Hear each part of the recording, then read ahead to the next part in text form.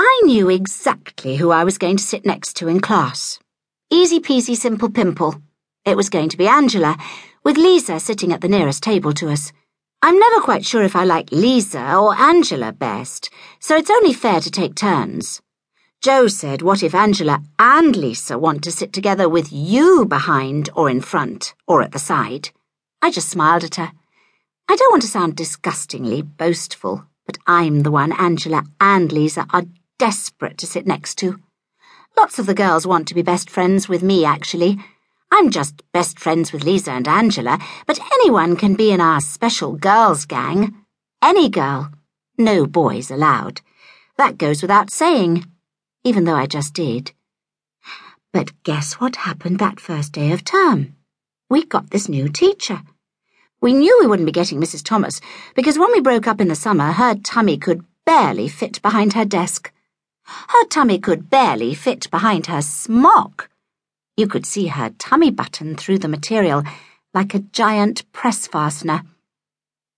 When I was a very little kid, I used to think that's how babies were born.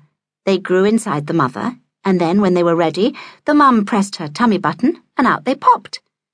I told Joe how I'd got it all sussed out. Don't laugh. I was very little. Joe laughed. Dream on, Charlie, she said. If only it were that easy. That's my name, Charlie. OK, my full name is Charlotte Alice Catherine Enright, but nobody ever calls me that. Joe and Lisa and Angela and all the kids at school call me Charlie. Some of the boys call me Cake or Carrot Cake or Cake Hole, but they're just morons, though they think they're dead original. Note the initials of my name. Got it?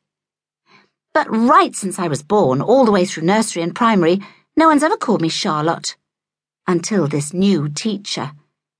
Miss Beckworth. She was new, so I thought she'd be young. When you get a new young teacher, they're often ever so strict the first few weeks, just to show you who's boss. And then they relax and get all friendly. Then you can muck about and do whatever you want. I love mucking about, doing daft things and being a bit cheeky and making everyone laugh, even the teachers. But the moment I set eyes on Miss Beckworth, I knew none of us were going to be laughing. She might be new, but she certainly wasn't young. She had grey hair and grey eyes and a grey and white blouse and a grey skirt and laced-up shoes, with a laced-up expression on her face to match.